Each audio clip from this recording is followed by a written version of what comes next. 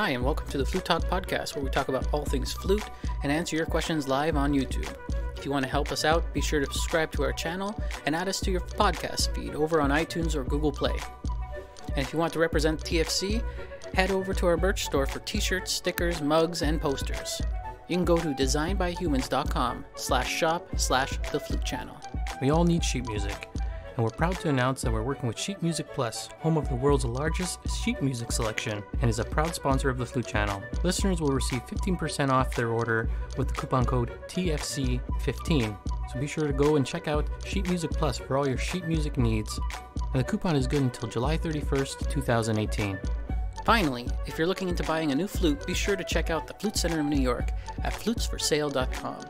With our code TFC at checkout, you'll be able to try up to 3 flutes or piccolos for 10 days, and whichever instrument you choose, you get an extended 18th month warranty on it.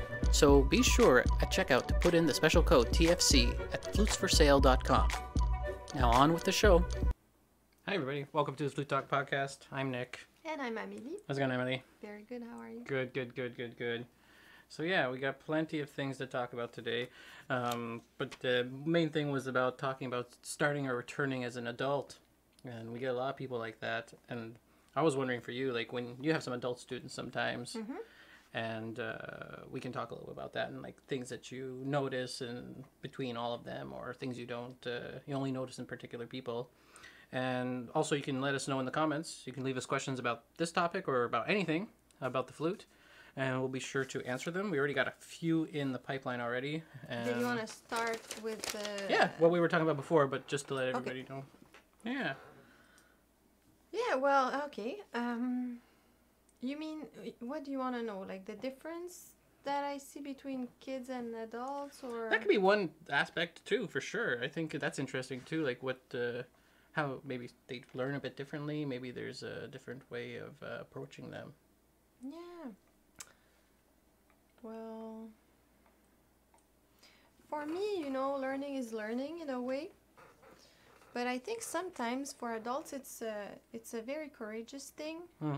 Because adults are usually used to be good at what they do most of the time. So...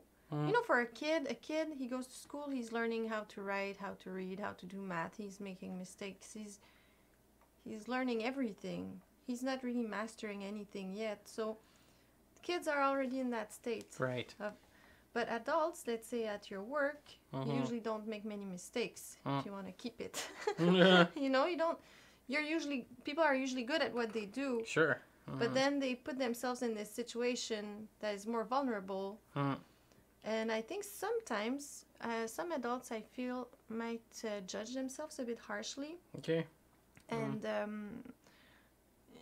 maybe they're not patient enough with themselves, I think, because they also sometimes I feel adults think that kids learn faster than them.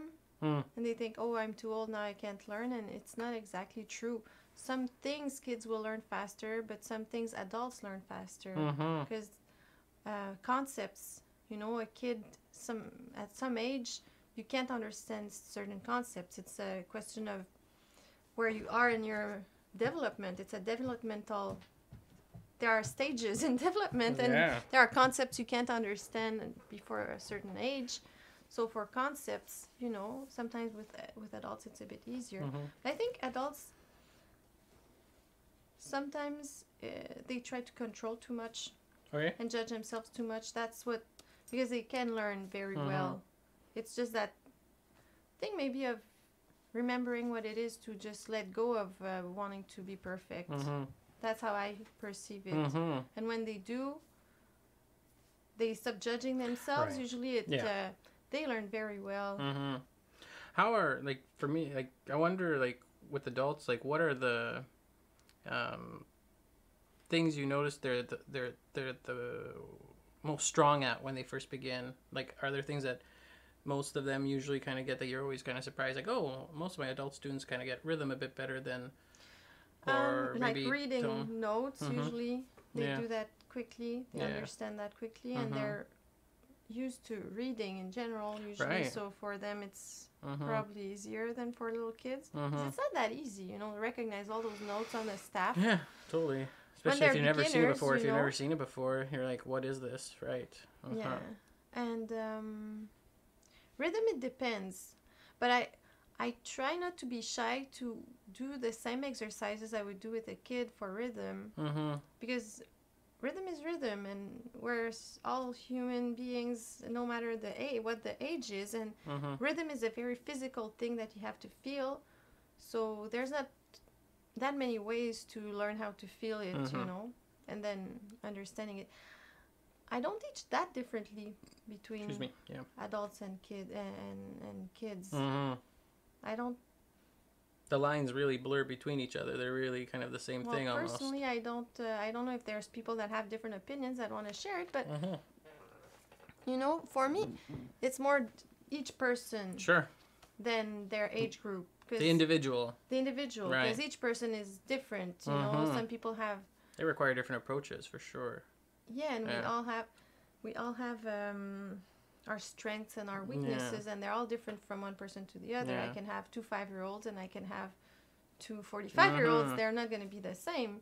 So do you find that's why it's amazing to teach privately, so you can adapt to everyone. Right. So do you find that you don't use one single cookie cutter type of method for each person, or is it something that really is different to each person because you have to know different ways of teaching them? Well, I have like a path that I follow, but you know, I have to adapt to each person. That's amazing. Yeah. When I have a student, I try to look at the person and see, okay,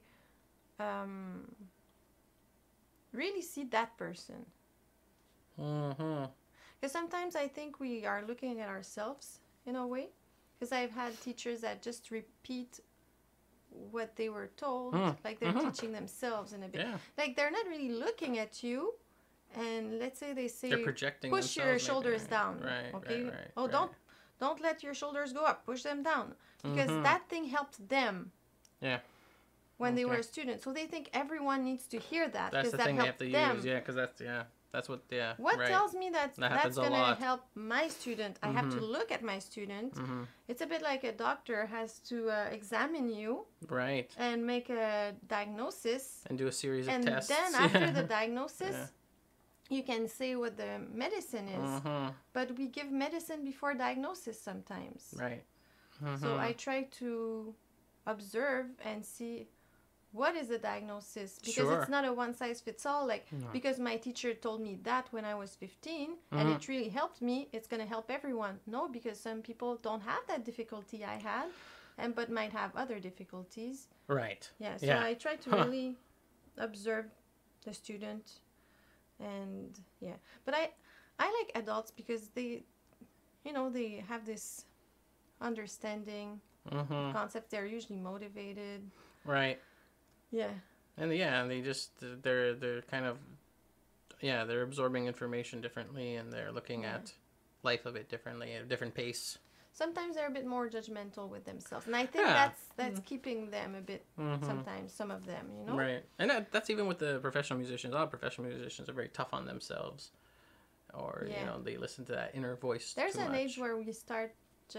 There's even kids that do it. Right, there are kids do it, but a lot of kids don't do it. But a lot of kids are in the playing type of mentality. In the moment type of playing type of stuff, and then it slowly kind of changes. But that could be a whole other. But also, it's because maybe with kids we feel they're kids. Right. Yeah. No, like the other day we saw an interview with that guy Gordon Ramsay. Yeah, Gordon Ramsay, right? And the person was telling him, "Oh, you're so nice with the kids but you're so rude with the adults or something." Yeah. And it's like, they're kids. What am I gonna say to I'm not a monster. Yeah, I'm not a monster. I think adults put that, but if you just started, you're like a kid, we should always treat each other like we're all.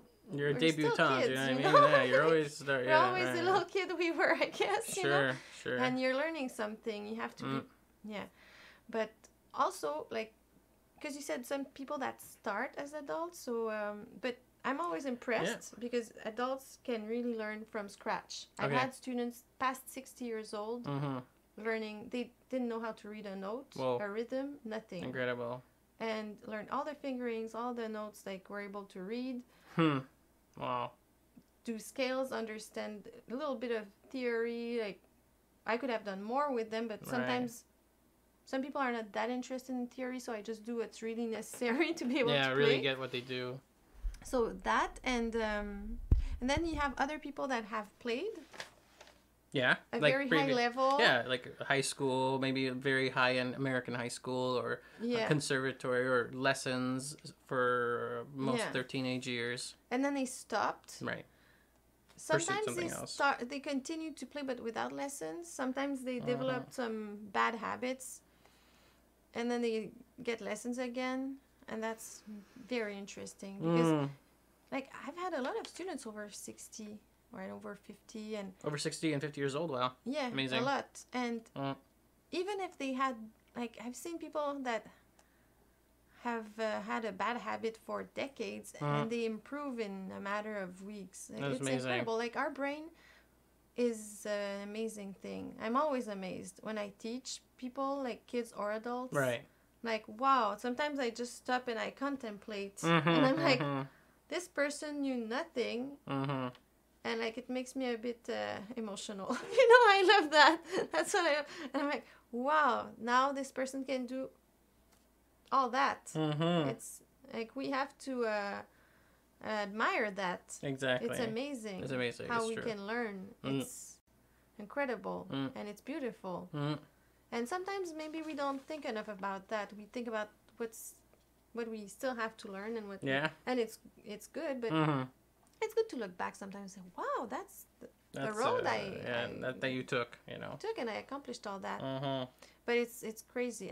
And even, before they used to say, you don't make new neurons as an adult.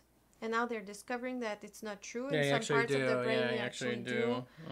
And also your brain is always changing and transforming. You always make new connections. And so you can learn all your life, anything you want to learn. It's just about being, I guess, how do you say that? Systematic. Oh, yeah, systematic, Interesting. Let's go diving into the questions now. One question sort of relates to that. Is like, Zabeth444 wants to know, do you ever find that returning adults have learned bad habits that are difficult to unlearn? Yeah, I've seen that, but difficult to unlearn. Once the person what is difficult, until the person doesn't see it and feel it, they're gonna still do it. How can I say that? My role as a teacher, or any teacher's role, I think, is to make the student aware of what... because I can tell you're pushing the air too much. Like, you start a note, and then you push the air. After you push air all the time, your airflow is not stable. You'll trust me. Right. But you'll still do it until you really feel it and hear it. So I feel the turning point is when the student really feels it and is aware. Like, 10 people can tell you you're doing something. It's not that you're not trusting them, but if you don't feel it, you're not going to improve. So that's where I find the point, the turning point is. The turning point is. And when I can really see it, when the student, you have those moments. Oh, you're right. And that's always funny to me, because I know I'm right. I've been saying that for a while. But now you know. And when you feel it, that's why I think the mirror is so good. I think listening to yourself, or even sometimes I imitate my students. I will exaggerate what they're doing so that they can really hear. And then I say, now do it again. And you're right. I do this. Exactly. I will say, that's what you're doing, and now here I'm going to show you what I want you to do instead. So they have a point of reference, and they can really hear, because just saying to someone is not enough. No, it's not. No, it's not at all. So that's why sometimes it's difficult to change if you're not truly aware. Yeah. Yeah. So interesting. Diving in a little bit more about... people who like, what are some like? There was one question by Victor Coco. He was asking what album should everybody have in their library that to listen to flute playing. You know, I know there's like great Baroque players. So if you want, which was Kuiken, like Kuijen, I think, something like that. Barthold Quagan or Kuijen, he's the whole family is that whole family well is a very well known Baroque music. So music from the 15, 16, 17, or early, like essentially Bach and stuff like that, like Bach sonatas and stuff like that. Those are pretty good. Michel Dubos's live albums are good. He has a series of stuff that's really good. He has a series of 7 albums that are pretty good, and it has all the repertoire, most of the major repertoire. I think that there's some compilations as well. Like if you don't want to get that many, there's compilations with different flutists and different classics of the flute. Which some of them are very good. Yeah, some of them are good because maybe you don't want to buy too many albums. But if we were naming off all of our collection, it would take half an hour. You know, it takes 30 minutes. And people would still comment that we forgot some. Yeah, we forgot stuff. Yeah. First, we don't have everything, and we can't think of everything because there's so many amazing albums. Right. And we always tend to want to go right onto YouTube, but not all the best stuff is on YouTube at all. So be careful because there are better things out there that you should invest a little bit of money in and listen to, you know. And sometimes, you know, the Piazzolla. The Piazzolla album that we love. Yeah, it's a lady. Cécile Darroux. Yeah, Cécile Darroux. That's the performer. She is a flutist. I think she's dead now. She passed away several years ago. Yeah, that's so sad. It's a great recorded album. She was an amazing flutist. Yeah. But she was not that known. No. I didn't know her. Like, I went to the CD store, and I said I want a version of that. They gave me a few CDs to listen to. Yeah. They let us do that. Because you were listening to Piazzolla stuff. Because she did something about Piazzolla for you, yeah. I was learning a Piazzolla study, and I thought I'm gonna buy an album and just listen to it. You know. So I went to the store, and that's how I found her, because I said, can I hear your versions? And I heard like 3 versions, and that was the best one. Right. But she was so amazing and not that known. So, like, there might be others that we don't know of that are great. Yeah. But there's publicists and all those things that push, what makes some people amazing and never known? Right, exactly. It's totally true. So I'd be curious. I think she had a good career, but maybe, for the talent that she had, what I heard was just great. I agree. That's probably one of the best mixed albums in classical music. I thought it's really, really good for ensemble. It's a Piazzolla album with Cécile Darroux. I think we could leave it in the description for sure, a link to that, because it's really an interesting thing. So I like the album of with Martha Argerich and Galway. Oh, yeah, Martha Argerich and Galway, very good album. Because Martha Argerich is, I think she's my favorite pianist. Yeah. So and there's a lot of Gould's my favorite, but like I like listening to like those types of players in other instruments too to kind of get understanding of style, because every instrumentalist has different interpretations of different styles. And even going to master classes of other instruments. Yep. Even if in your city there's a conservatory or a university, and sometimes you can learn a lot. They have those things, and it's open to everyone. There's open classes, open master classes, or free master classes. You can or sometimes it's $10. Yeah, you know? or it's usually you learn a lot from those things. You learn, like for me when I go to those types of things, I always learn a lot about presentation, about how to perform, how to get out there and being control on the stage, and stuff like that. Yeah. It's very interesting. I learned to I kind of refine my teacher skills, because I try to. I'm like, okay, what would I say, and what's this person saying, and how? Yeah, exactly. Yeah. Sure. Yeah. Yeah, you scout and get information for sure. Yeah.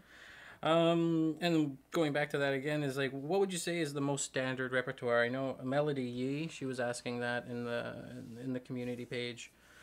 Well, you have a few concertos. Yeah, there's like I would say like top 10 is like the 2 Mozart concertos at least, G major and D major, and then Bach sonatas.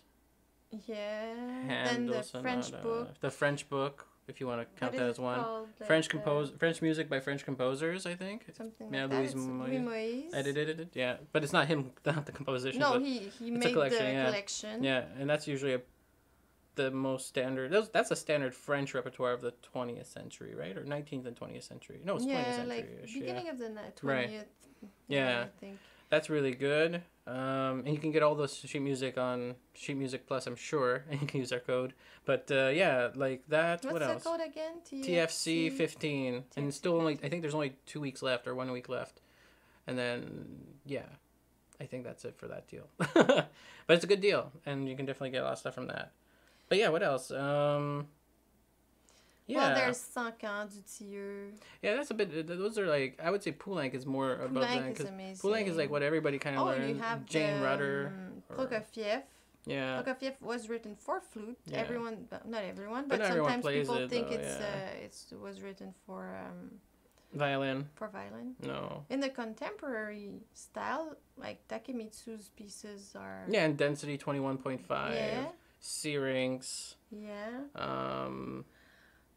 Also the Handel sonata are so beautiful. Handel sonatas are in there too. Telemann sonatas. Also Some Vivaldi. The like Blavet concerto. The Blavet and Blavet Quantz sonatas concerto. are really tough, but they're really good.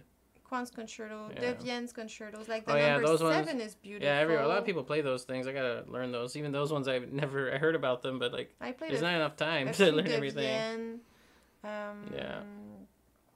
But, yeah. but like big standards are like that, like Bach sonatas and Poulenc. Everyone plays it. It's part of most things. Poulenc is very beautiful. And Martineau. Martineau, yeah. Burton, that's an American one. Burton, Sonantina. There's so many, but that's like those are. Lieberman.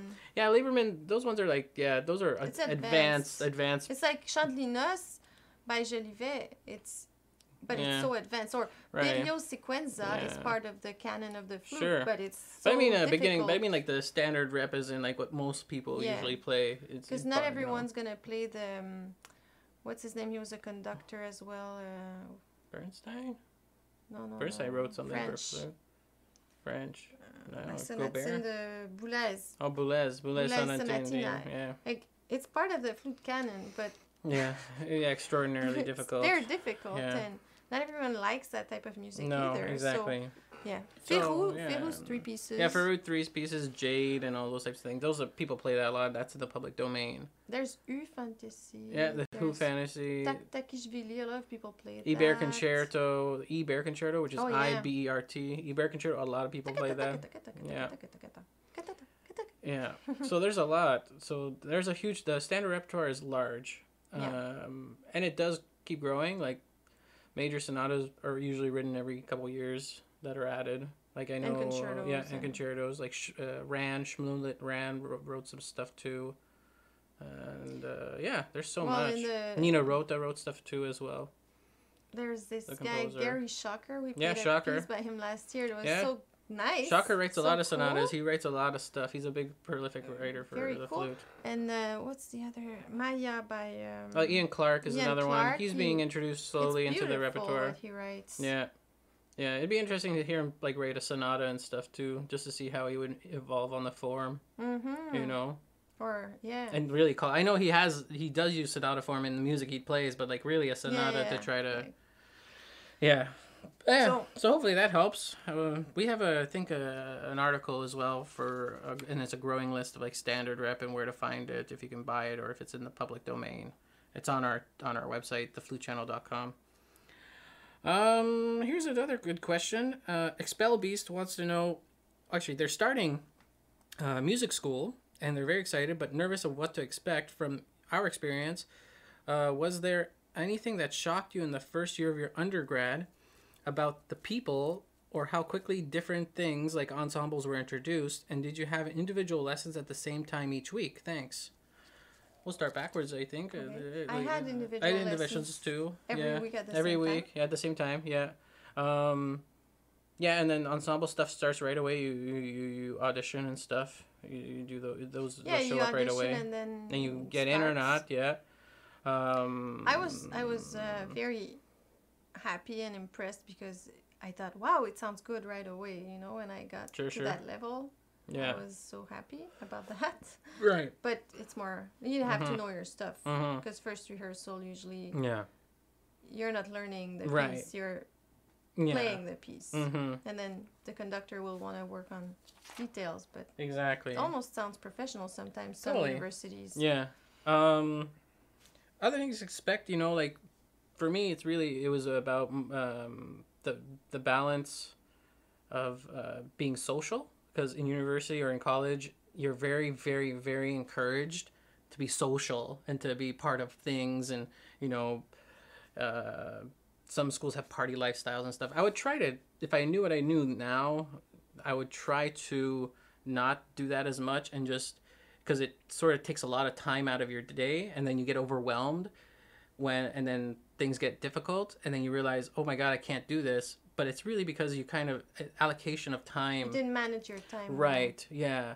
So I would encourage, focus on your studies. It's a place there to explore your ability as an artist and be a little bit social, but it is a very, very real thing that I notice with a lot of people, that it's a the social big circles workload. I remember it's a huge workload, and being social and being and stuff like that. Harmony course, I would put 5 to 8 hours a week on every week, every just week. to do the work well, because Right. I wanted to have good grades and I wanted to succeed, but everything, playing 3 hours, managing time. Oh yeah. Is a very important thing, because Yeah. you don't want to midterm. It's all at the same time. It's all at the same time, if you wait last minute, you're not going to be able to make it. Yeah, and I think if you do that, your stress levels will be so low. Like you'll if you're able to manage your time well, it's way less, because it's just because I noticed so many people that was the case. They were more social than they were applying their stuff. I think maybe the way to see it is I'm building myself right now. Of course, I'm investing for my future. It's an interesting time, right? Because you're a kid. You're still a kid, and then you're sort of an adult. It's this mix-up of, exploring yourself and figuring it out. But there's, so many things you can do in that time frame when you're there, Yeah. It's crazy. But if you make a schedule and a schedule can help, for sure. And prioritize those times. Have also time for yourself to, break times, have real break times, even... I remember what I did, and that was so helpful. Let's say I had a music history class. I would during the next 24 to 48 hours, I would sit down and reread my notes and maybe correct them a little bit. Mm-hmm. Yeah. And because I had read somewhere that if you do a revision in the next 24 to 48 hours, you'll retain... I don't remember the numbers, but it was 70%. Mm-hmm. And if you wait a full week, then you forgot already so much. You remember 10%. Yeah. Okay, don't the percentages are not accurate. Not finite. Yeah, They might be. They might not be. But it was something So I thought that's such a good investment of my time to just reread my notes before I go to bed. In my bed, takes. What? 20 minutes? You read that, you go to bed. And then when I had to study for the final exams, it was like a piece of cake, because it was already ingrained in my memory way better. So that was a little trick that I thought was very helpful. And even when I had my private lesson, I would sit down and just be like, what did she say? Okay, then that's going to be my goal this week, to practice. Right. That's a type of organization that makes you save time, actually, because you won't practice just in the in the air. You'll be like, that's my goal, that's what she wanted me to do. Exactly. Yeah. What was the one thing that shocked you the most in your first year? That really was different from when you were in pre-college and high school? Shocked me.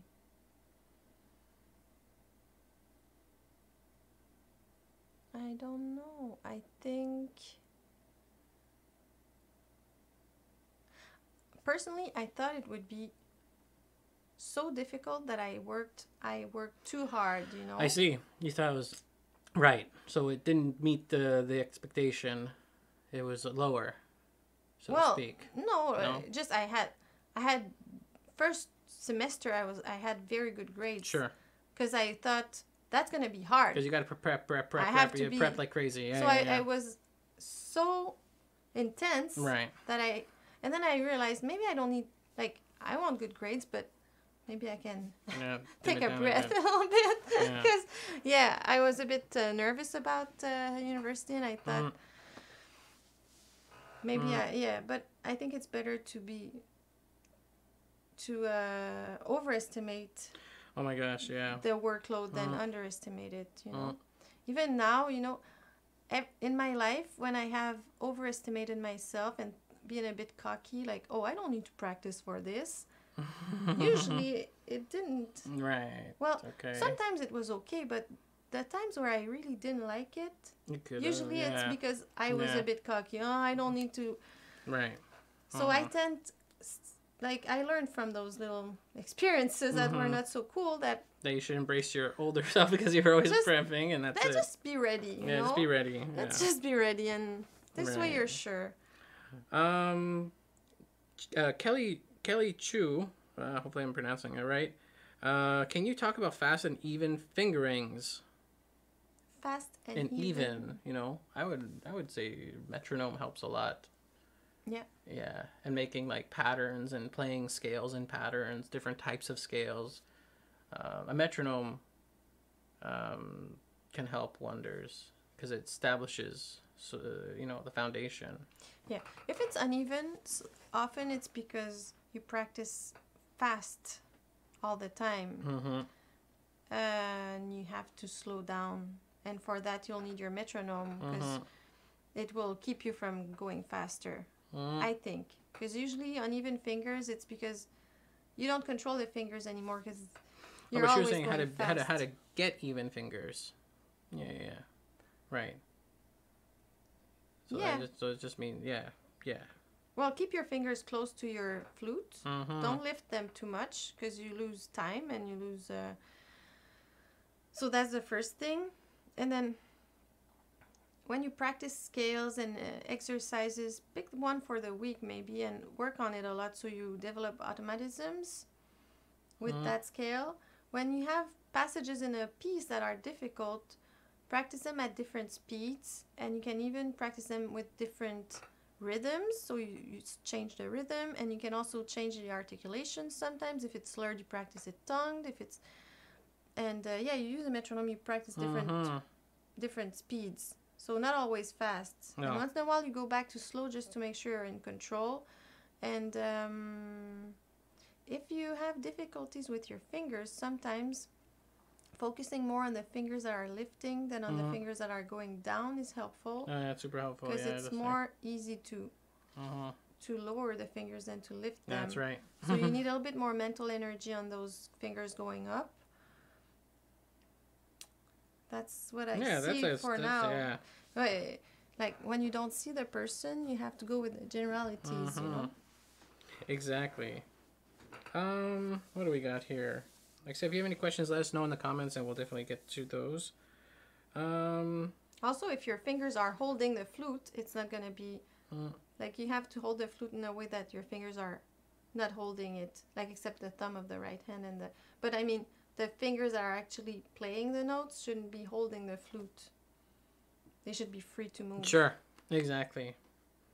Michael Lee wants to know what happened to the Flute Center of New York reviews. Oh, we still do them. Like, there's like 12 of them on our website, or 12 of them on the channel, but we do them in big sets. So we might go back and do some more if there's enough people interested, and also if we have the time and funds and stuff like that. Because we have to get there. Yeah, exactly. So, and if you guys don't know about that, if you're looking for a flute to buy, you have to, and I think you should always go to the Flute Center of New York, because they have the largest selection there, and it's pretty amazing. And if you use our code TFC, that directly helps us with the purchase. It gives us money so we can do stuff like this. And you get, if you use the code TFC, you get to try up to 3 flutes, and you get to it's free shipping as well. As well. And you have an extended warranty. Extended warranty. Instead of the 12-month, the traditional 12-month, you have an 18-month one. So this is worldwide. So if you use our code TFC, you can go on Flutes for Sale, the number 4 .com. So flutesforsale.com. You can go there and get some flutes, try them out, see which one you want, and like I say, you can try it up to 10 days. It's pretty awesome. Yeah, and they have used and new. Oh yeah, they have and used they flutes. Have Yeah, everything. they have used and new flutes. The largest collection. Yeah. They have every brand you can think of, and yeah, it's pretty amazing. So yeah, that's pretty awesome.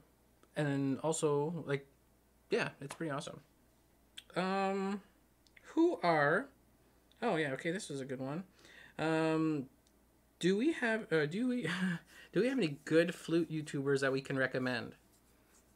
Oh, I don't know. Nina Perlov's all right. Like her stuff is, she doesn't make any more content really, but she's pretty good. Like she was my inspiration for a lot of like how to talk about how talking about flute can be something useful on video. Mm-hmm.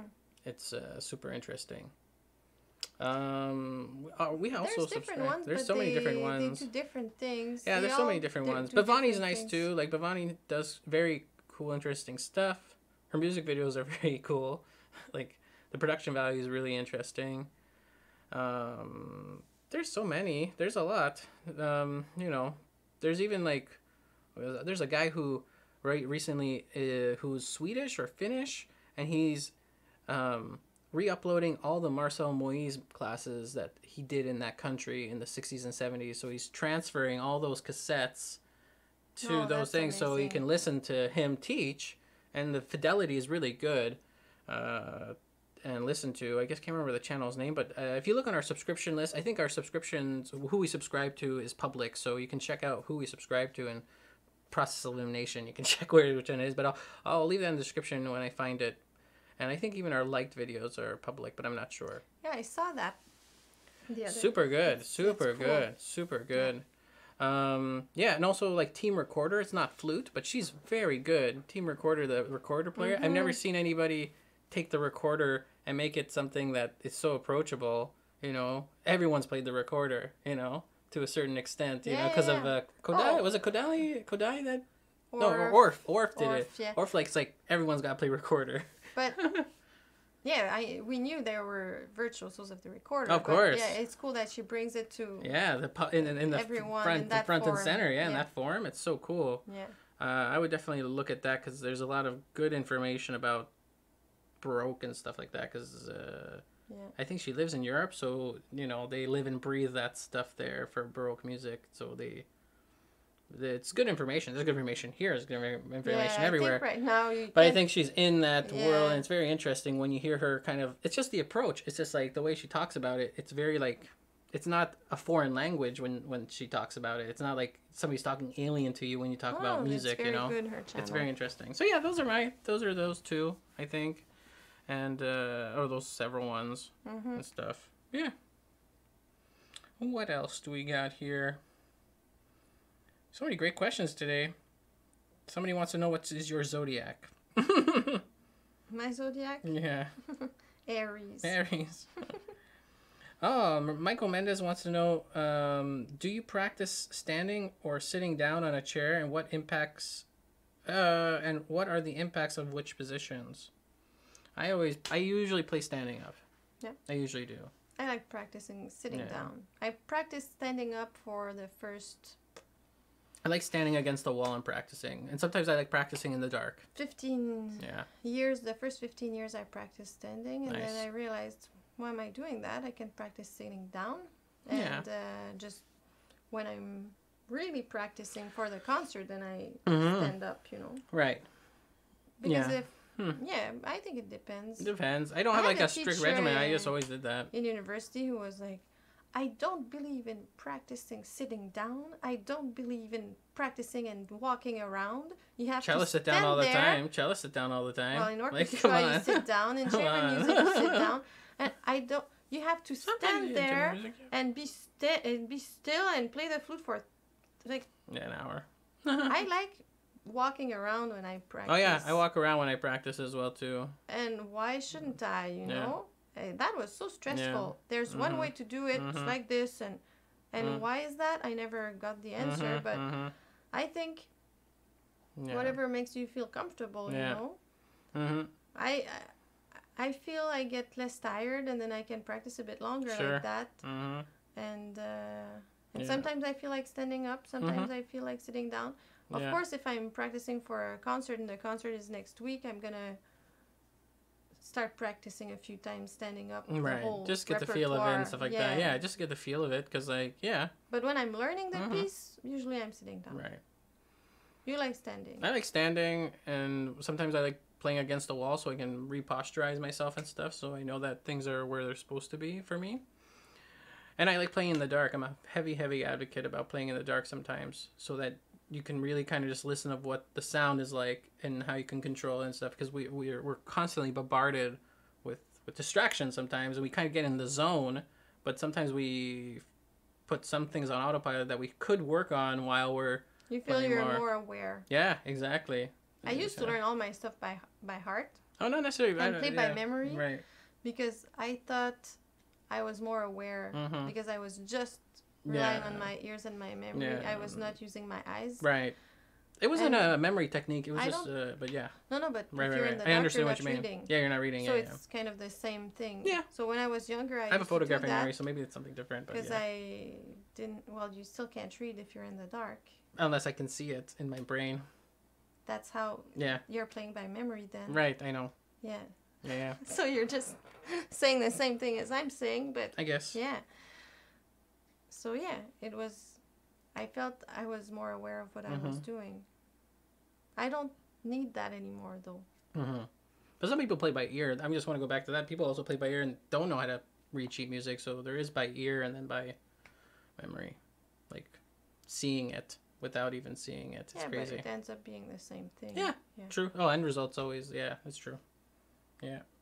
So hopefully that helps. The impacts of which positioning. Well, there's like, if you know how to sit properly in a chair, like there's Alexander technique, which teaches you how to sit in a chair and how to get out of a chair and how to do different things like that.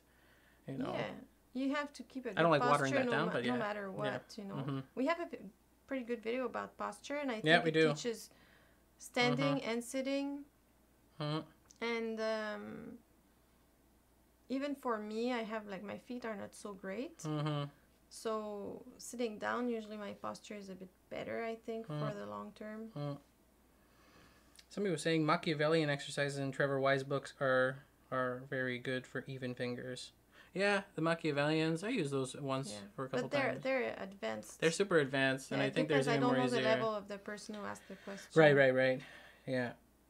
I think the book, the Tefano Gobert book is good. You know, that can be approached to beginners as well. Yeah, and I think we don't have to work on that much technique.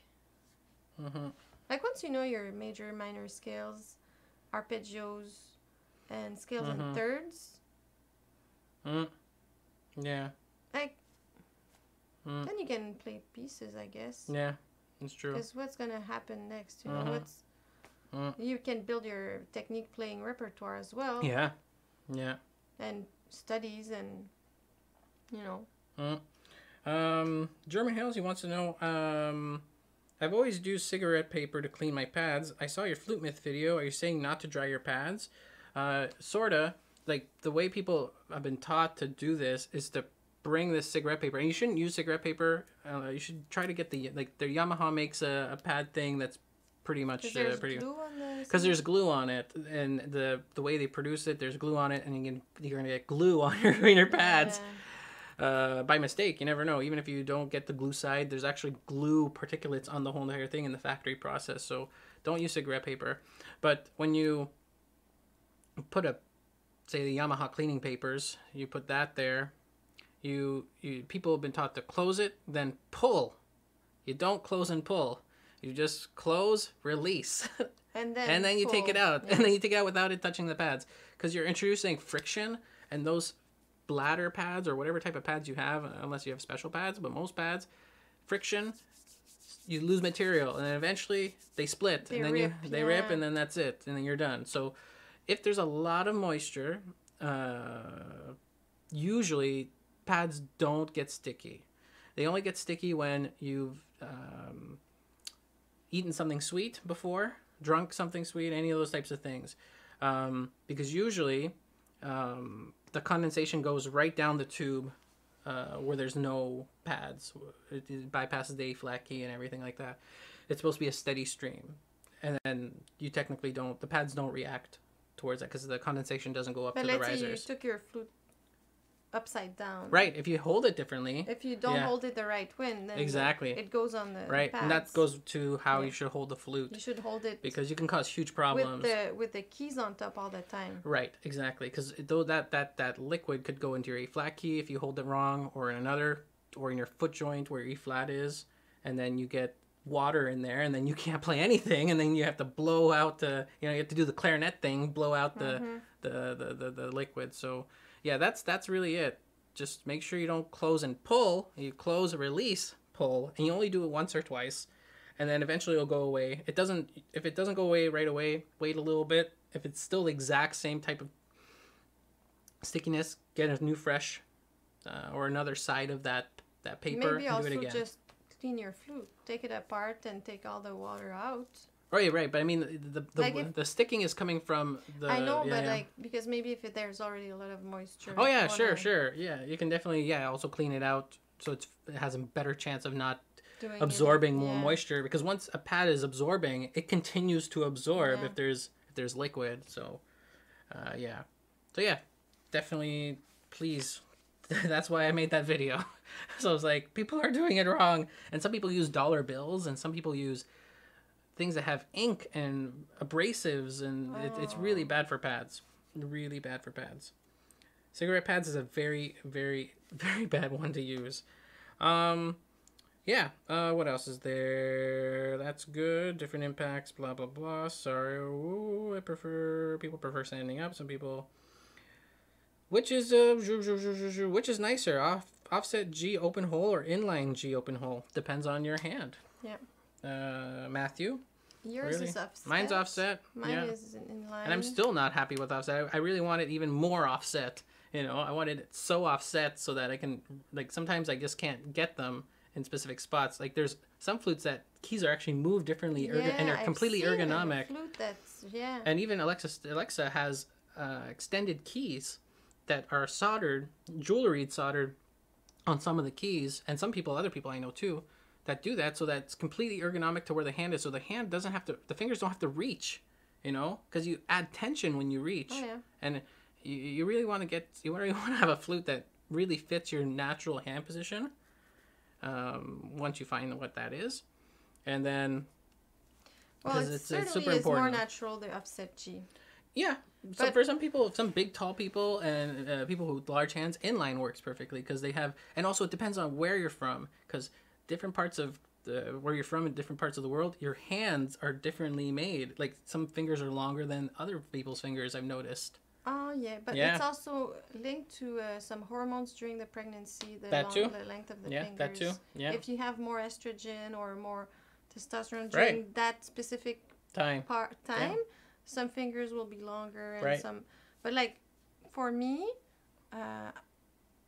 because I started on an inline G and never had problems, I always kept it that way, because when I take a offset, I usually don't, because my brain is used to putting my finger in a certain place and then it's different. Absolutely. So I'm like, why would I change that? If it works fine for me, I don't have a problem with that. Exactly. But Yeah. I think Neither is if better. I was They both. starting now, perform. maybe I would Yeah. I would use the offset Yeah. because it's probably more ergonomic. and- Ergonomic, but like sound wise, it's really the Oh, same. sound-wise, it's Sound wise, the same. identical. So it doesn't improve sound or anything like that. What else we got here? I'll probably get Straubingers with my next flute. Yeah, Straubinger pads are all right. Like, they're expensive, and I like traditional pads still very much, and they're cost effective and they're cheap and they keep the sound the way I like it. I've actually the flute I had, I converted it from regular pads to Straubinger, then reconverted it back to regular pads, and I think it even sounds better now with regular pads than it ever did with Straubinger pads. Yeah, it's very interesting. But there's also other pads that are synthetic. These are all synthetic types of pads, not the felt pads. So these are like really, they have to be perfectly flat. And, you know, most flutes, unless you're at the super high level handmade, they're not. The tone holes are not flat. There's real impurities in the craftsmanship, even $10,000 flutes. So they have to individually grind and lose material on each tone hole to make them perfectly flat for those pads to even work. Because if there's one single thing wrong, each time you change them, you get some of that metal. It depends on the wear, right? Depends on how much is worn out. Usually, when you re-get those types of pads, those synthetics, it's usually a quick process. But yeah, there's a, yeah. But it's really the converting it, if it's from a flute system, because some flute makers, like Brandon and other people like that, they make the flute specifically for those pads, so they already they try to make those tone holes as flat and as possible. But if your flute was not meant to be like that, converting it I understand. Converting it can be a blessing and a curse. Yeah. It's a risk. It's a risk. It's a real risk because you lose material for sure. You lose silver material on the flute. When you lose material, less response, a lot of things. You lose response. You don't gain. Sometimes you gain, but it all depends where. But in those respects, you don't. That's in my experience at least. So it shouldn't be an end in itself to have Straubinger pads. Yeah, exactly. I still think depends on your flute and I think brand and all those things. I think most people are a bit picky though, but I mean, like, felt pads are amazing too. You can't go wrong with felt pads. They've been around forever. What else do we got here? West Control and no. What flutes do we own? Oh, okay, yeah. We own a couple flutes. We own like 2 Yamaha flutes. You have a Sankoi flute and a piccolo. And a Sankoi, no, not a Sankoi piccolo, the Yamaha piccolo. So we have 3 Yamahas. The flute is a Sankoi. Sankoi alto, yeah, amazing flute. Yeah. And you have a Sankoi regular flute too, like a Sankoi. Yeah, with a Wimberley head joint. Yeah. So we have like 5, 6 flutes, 7 flutes ish. 5 flutes. We want a bass flute eventually. Yeah, we want a bass flute. Yeah. Whenever that happens. When we will have money for that. Yeah, exactly. What else do we got here? What do you think? Okay, what do you think of a professional or very advanced student playing a beginner instrument? Oh, I know. I don't. People do that. A lot of doublers do that. I knew a guy in an orchestra in Europe that played on a Yamaha 221 in orchestra his whole career. That was a professional. Yeah. And he's playing in an orchestra. Like we tried doublers too. We tried a few flutes that were different price range. Yeah. And I think if the flute is well maintained, is the real problem is when a flute doesn't, when it doesn't close very well, when it's not well adjusted. Yeah. Then it's a problem. Yes. But if it's a good flute and it's well maintained and it closes well, the mechanism is solid and it's moving well and it's, you don't want to against it. But if it's smooth and I don't know. I also know people who play on old Hayneses that were budget Hayneses, back in the day. Still plays great. Like that one we played on a Haynes from the 1950s that was for sale at Twig, remember? And it was great sounding. Had a special sound. Had a really special sound, totally. Yeah. It all depends, right? So, yeah. And like the flutes being built now by the main companies like PAL and all those things, for budget is actually extremely great quality. Like that flute, if you put 100 years ago, would be the best flute of that time. Let's understand that, it's really that. The craftsmanship is super high now. But I've seen students that had real bad flutes. So it's not just the level. Like it's Demichi. It's not that it's beginner flute. It's a bad flute. It's a bad flute, yeah. It's not made well. It's not made well, or it's broken, and it would be so expensive to fix. And then when they change to a better one, wow, everything gets better, and their motivation to play as well. Because if you're fighting against the instrument and you're better than your instrument, and you can't get the sound that you should get, and you have to press hard to get No, it's like that. Where's the pleasure? You know, you have to have an instrument that's gonna make you happy. Yeah, Vintage H Flute. He said he bought a G extension plug, so a plug that I guess you plug in and extends I it. saw that. Yeah, for So for his cool. Haynes flute, and he said it was a big improvement. Yep, those things are, you know, the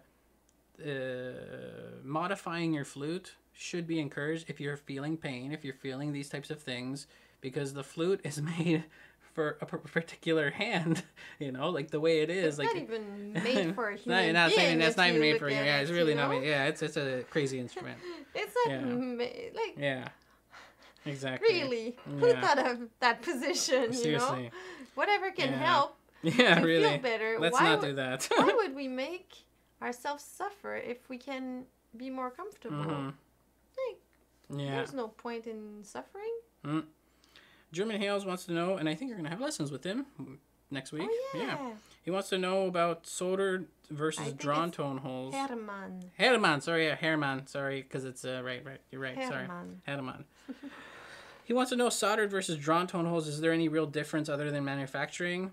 Yeah, there's a big difference because those drawn and drawn tone holes and solder tone holes. Solder tone holes are soldered on, so and drawn are actually pushed. So if you drawn tone holes on the press, it's actually being pressed from the original tube up, so it's stretching the silver or the metal around the joints there, which is causing big tension. So when you play, the momentum and stuff reacts differently than when they just have a tube. They cut a hole in it, they don't press anything, and then they bring another little small piece, which is the tone hole, and they solder it there, and that way all the tension in that metal tube is way less than when they press it and stretch the metal out. So you get a better sound, I guess? Yes, you get a better sound, and the My tone. flute doesn't have that.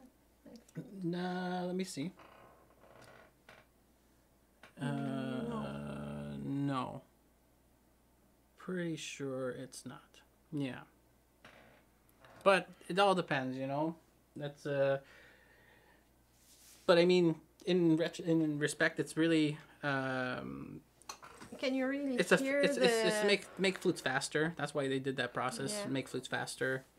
But they're still good flutes. Oh, they're still excellent flutes. There are a lot of great flutes that are built that way. The techniques are different from maker to maker on how they do drawn tone holes and solder tone holes. Like I said, with soldered. So you could have a flute that's drawn tone holes that would sound better than a soldered tone hole. Yeah, flute, I was super possible. depending of on course. how it was Yeah, made. exactly. It's not just the technique; it's the person. Yeah, it's the person. Or the exactly. maker. The maker. Because I don't know all their processes, but like with soldered, it's really a matter of the tube itself is not being disturbed.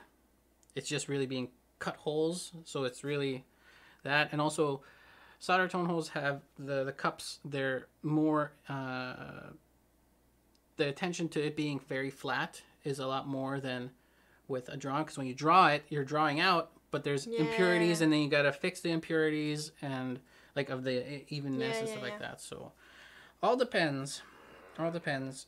Yeah. But they're not necessarily better, like we said. It all depends on a lot of different things. Because that's one aspect of the flute making. Yeah. But there's so much more. Exactly. What else is here? Can you say anything about the Breuger system? I've only just heard about it. It's been around for a while. I played on a couple Breuger flutes. Breuger system. It's like pinless system. If I'm not mistaken. No, Breuger mechanic is the mechanic. That's what Miyazawa does, I think. And it's like it's pinless, so there's less. That's not what they use also, Brennan? Brandon uses Breuger, yeah. And it's just like it's a pinless mechanism, so it's a lot more expensive to repair because it's different. There's less different friction, way of friction. right? Yeah, there's less friction, less moving parts. They actually remove. I think really they remove two or three what you can pieces. fix faster, I guess. It's just mechanisms fast. It moves faster. So like left hand is a bit faster. left Yeah, you thumb, have all less those types of friction, things. so everything's gonna be. Yeah, a bit everything's just faster. gonna go lickety split quicker, and aesthetically it looks different. There's less material, from what I saw. But there's 3 or 4 different types of broiger styles, I guess, or 2 or 3. But it's a new type of. It's not really new because there has been pinless mechanisms built before, but this one, yeah, it's been whatchamacallit, what's that word? Advertised so well so that everyone knows about it. It's been around for a while though, but yeah, Burger's really, it's an interesting system. It's expensive, yeah. Yeah, that's always. It's always a thing, right? It's like when you get an expensive car, usually it's more expensive to repair as well because Yeah. parts are more expensive. Yeah. Everything. Yeah, but it's a good system. It's just. Yeah. Exactly. If money is not a problem. Yeah. And there's other, yeah, Just go for exactly. it. And there's other pinless mechanisms, but they're not named Broiger, that are different companies that do it. Like That are a bit similar. Yeah, similar. Yeah, exactly. They all have different. I think even Muramatsu had one. And Because stuff like that. it's like a patented thing, so they have the name attached Absolutely. to it. So maybe another company wants to do something similar, but they'll patent it a bit differently. Yeah, I guess so. Yeah, yeah. I'm not So sure. they don't have I'm to not pay sure the- what these companies do. No, I'm just I don't know. trying to. Yeah. I'm just Right. thinking out loud. Thinking out loud, exactly. What else do we got here? If we missed any questions in the chat, please re-say them because I can't go back and Yeah, down. It's sometimes it's, it's a bit tough to read through all of them. Really good flute. What do we got here? Mendez pressing on the keys.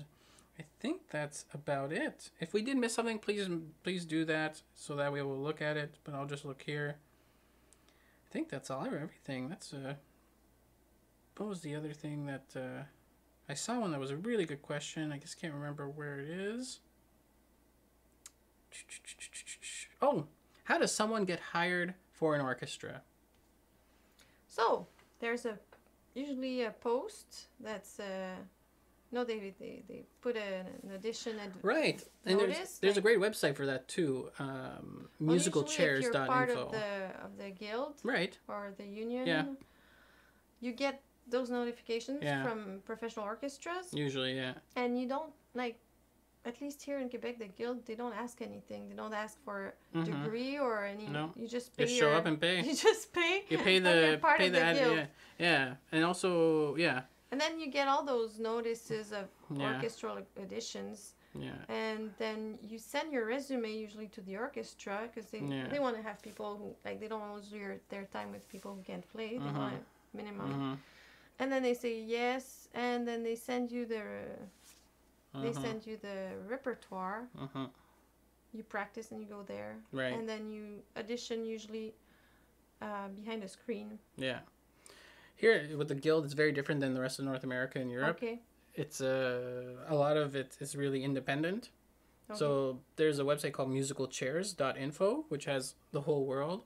And most of the time in other places you have to pay to audition. Oh yeah. So there's like audition fees.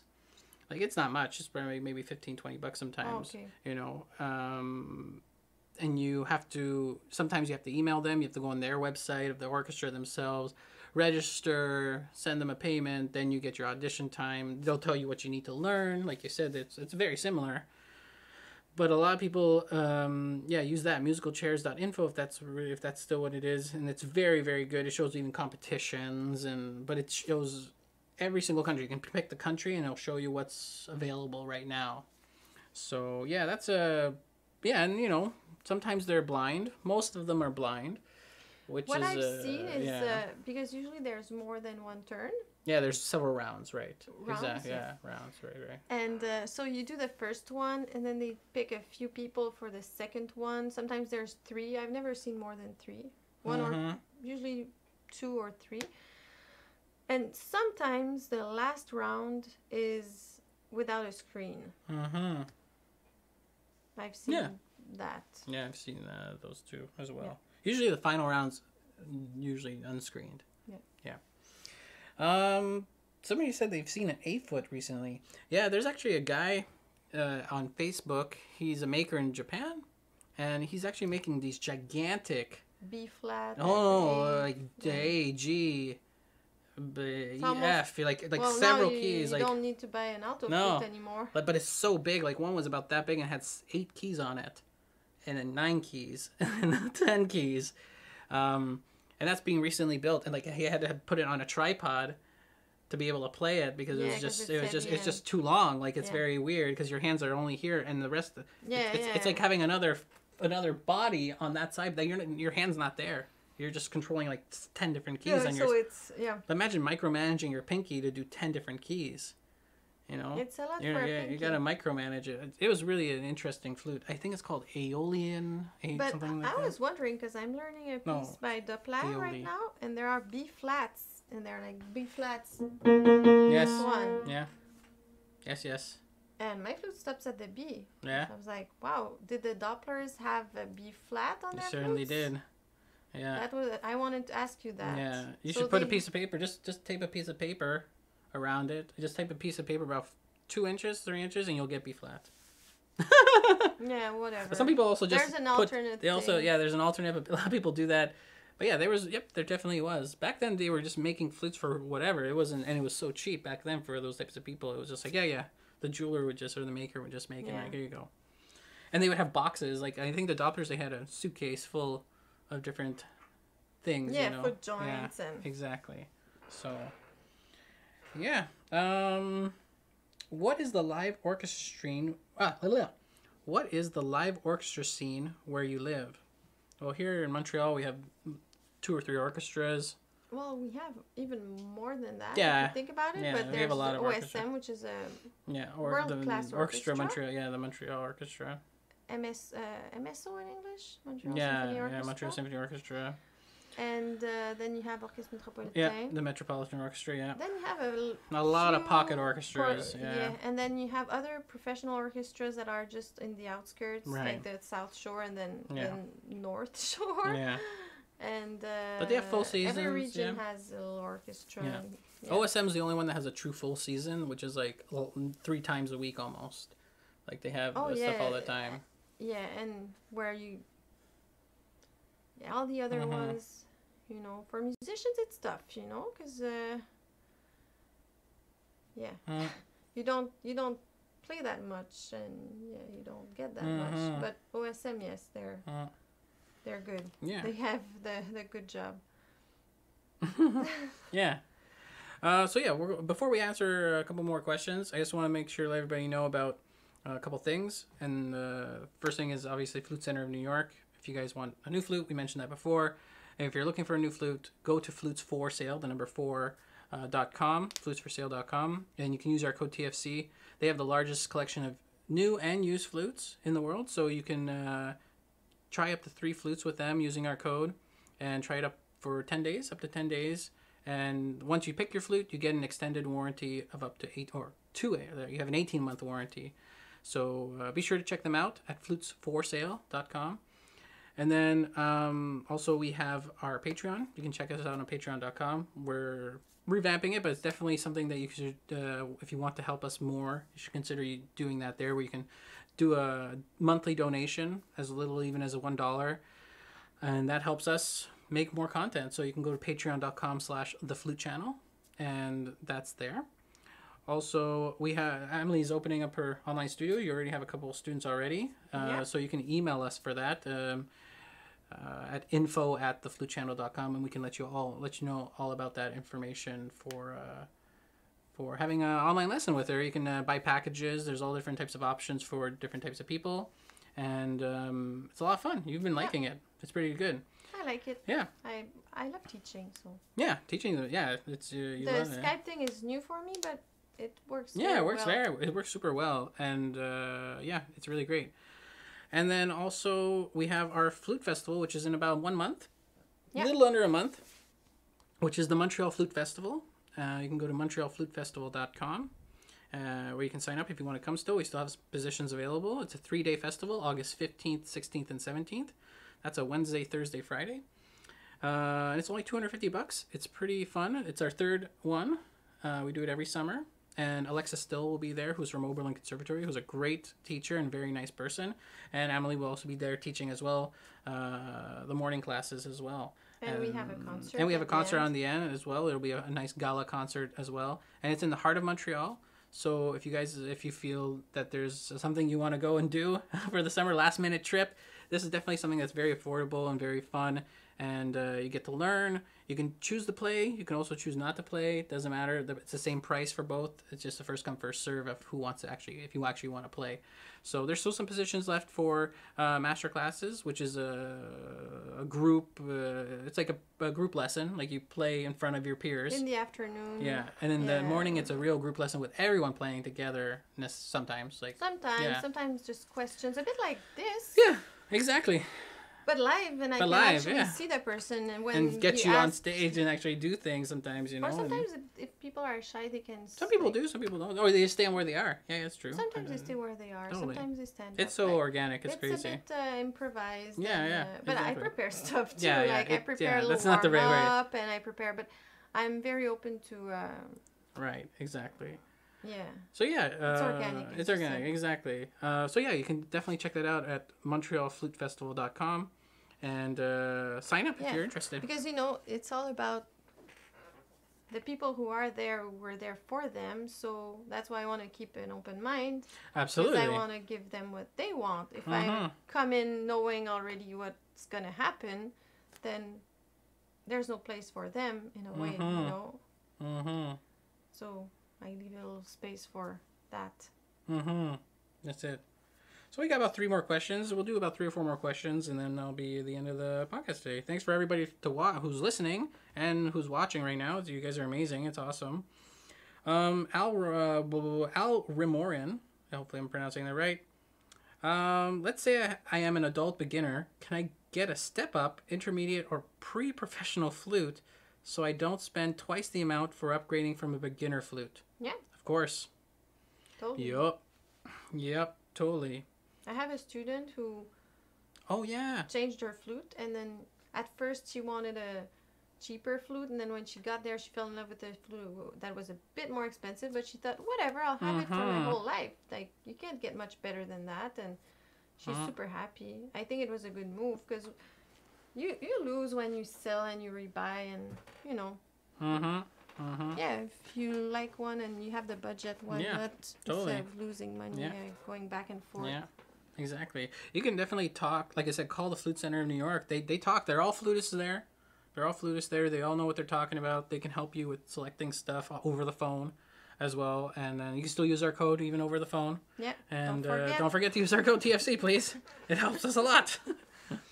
And so hopefully that helps. What else do we guys got? The masterclass. It's 3 days long, August 15th, 16th, 17th, MontrealFluteFestival.com. Drive up here and get a hotel, Airbnb, hang out with us. We get to hang out all together for 3 days. It's a lot of fun, and full days of flute. It's pretty cool. So yeah, MontrealFluteFestival.com. Okay. I'm planning to become a music YouTuber soon. Any advice? Okay, yeah. There's people ask me that a lot. Yeah. People ask that a lot, especially live when I go to those YouTube events and stuff. Be consistent. Do what you really enjoy and just do that. That way you'll be at least as happy as you can be when you're actually doing those things. That helps. Look at other YouTubers. Try to get inspiration from how they do things. Deconstruct how they do things. Learn online. Most of the things can be learned online in regards to video production. And remember, you're making content that's going to necessarily be read on a small little screen. So not many people watch on a desktop anymore. They usually just watch on their phone or tablet. So don't get too crazy about how your gear and stuff like that. A lot of gear can make good quality phone stuff. Like what you already have, an Yeah, iPhone most or people something are like not that. gonna watch on a TV. No, they're not. Yeah. If you- 12, 4K. Exactly, yeah, 4K and 8K and all that stuff. Yeah. Exactly. If you have like an iPhone, get a tripod that can have the iPhone connect on there, so it's perfectly steady. That way, you're gonna have an image that's gonna work really well. I think the sound. Too. And sound, because if What- you're doing a music thing, if you're doing a Yeah. music, that's where you're gonna invest the most amount of money. What bugs me the most when I watch on YouTube, when I watch something and it's the sound. The Oh, yeah. image I can deal Oh with yeah, it. the image could be horrible, but if the sound is Oh, amazing, I'll watch. I'll still listen. You Yeah. know. Yeah. Yeah. Not the other way sound. around. If it's a great image and it sounds awful, I'm done. I'm not Yeah, gonna watch because that. it's kind of.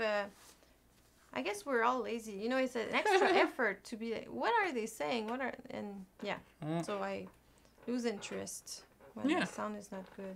Exactly. So yeah, invest in a good microphone. Short condenser microphones are good, and also long shotgun microphones are good for video, because you can put them right in the right before the shot begins, and that way you can really get your good sound. Or clip on.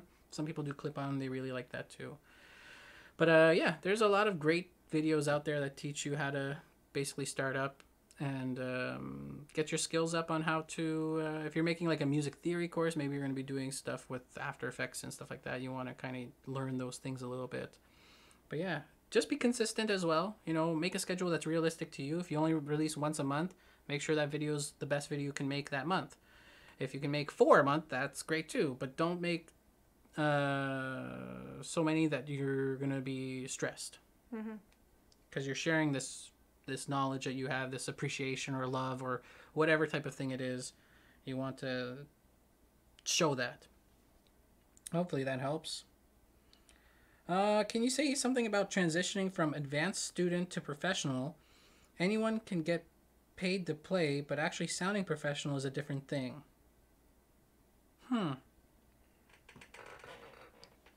Well, I think usually it's a smooth transition in the way that I think so too. I You don't think there's a start getting- defining moment at all. Yeah. There never was for me. No defining moment.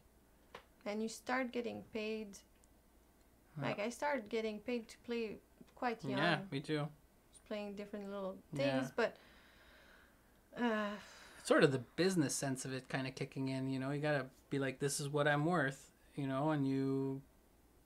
it's about the attitude too. Yeah, Because you know, that is it. you Yeah, would totally. think that Yeah. us as musicians, we really analyze everything. But for a non-musician, you can sound professional even if you're not, in a way, you know? I don't want to, like, I still think we should get the best sound and do the... Sure. But, you know, I think being confident and being professional in our attitude as well is something. Exactly. Because sometimes when we're only with other musicians, we overanalyze maybe, and maybe that cuts on our confidence. Another thing I think is we wait for others to tell us that. Oh yeah, that we it's are- time. that Yeah, it's you have to get. time. Don't let validation is for parking. Yeah. I'm sorry, validation is for parking. And if you wait for that, If you're playing with professionals, my thing is like when you're playing with other professionals, that's when you know if there's anything like that. You know, when you're starting to play with people that are at your level, that are at high level, you're in that realm now. You're there. yeah. You're there. Well, I had a teacher at one point who said, "You know, I really like giving you lessons, but you're a professional now. You're virtuoso. You don't have to come here." Yeah, because the word virtuoso or what's the other super word? Any of those words, those are like, you know, we put a big thing on that, but it's actually just being able to play everything you need to play. You know, like it's not this. Oh, he's a prodigy, so he's a virtuoso. No, it's No, virtuoso is the word to tell that you can play. you can play anything on your instrument. Yeah. You master your You instrument. master your instrument. That's it. Yeah. There's So no he told me, prodiginess to it. you can come back if you want. I like you, but you don't need to. You can. You're creative. You have all the skills. Just go in the real world and play. You know. But he was nice enough to tell me. Yeah. But you shouldn't have to wait for approval or, because. Yeah, that's not really gonna happen, I think. Except if you win a orchestral position somewhere. But there's so many other ways to be a musician that you can build your own career. But if you want to build something, then you have to do it yourself. No one's going to be like, you're good enough now. Go and do it. You have to. Exactly. Yeah. Yeah. So I think that's everything for today. Guys were great today. Thanks so much for taking part. This was awesome. Thank you. Like I said, be sure to check us out every other week. We do this every other week. And next week will be just practicing. I think hopefully it will be something. We'll see what we'll do. We'll see what Hopefully we'll I'll be practicing something. Yeah, maybe an Esco, maybe Saint Sam, maybe Vivaldi. Who knows? Because we have some music videos that are going to be coming out in the future. Also, a lot of content will be coming out from the festival as well. We're going to hopefully be live streaming some stuff. Not all of it, but some of it. But that's a big maybe. But we have other stuff coming out as well, which is great. We've got some episodes done that we're going to put out. And yeah, so we do this every other week. And then next week is another Just Practicing around the same time, every Sunday. I think everyone likes Sunday. Yeah. And it will be actually the next podcast we do will be our 20th podcast. Oh, that's cool. We've done 20 already. Crazy. 20 podcasts. So productive. So productive. Everyone else, you go out there and be productive too. Yeah, and if you have stuff too. Thanks for being here. Yeah, be productive. Exactly. And if you guys have also videos and stuff, we love seeing some of your videos of how you guys play and stuff like that. Leave them down in the comments. Let us know in the comments when this video is done. If you have anything new, anything that you guys want to share and stuff, or if you have any recommendations of what we should do next or talk about next, let us know down in the comments. And if you're new here and you haven't subscribed yet, just found us, be sure to hit subscribe. And be sure to like this video as well. If you haven't liked it already, that makes a big help. And also be sure to comment again down below. That also helps us as well. So yeah, I'm Nick. And I'm Amélie. See you guys. Thanks. Bye.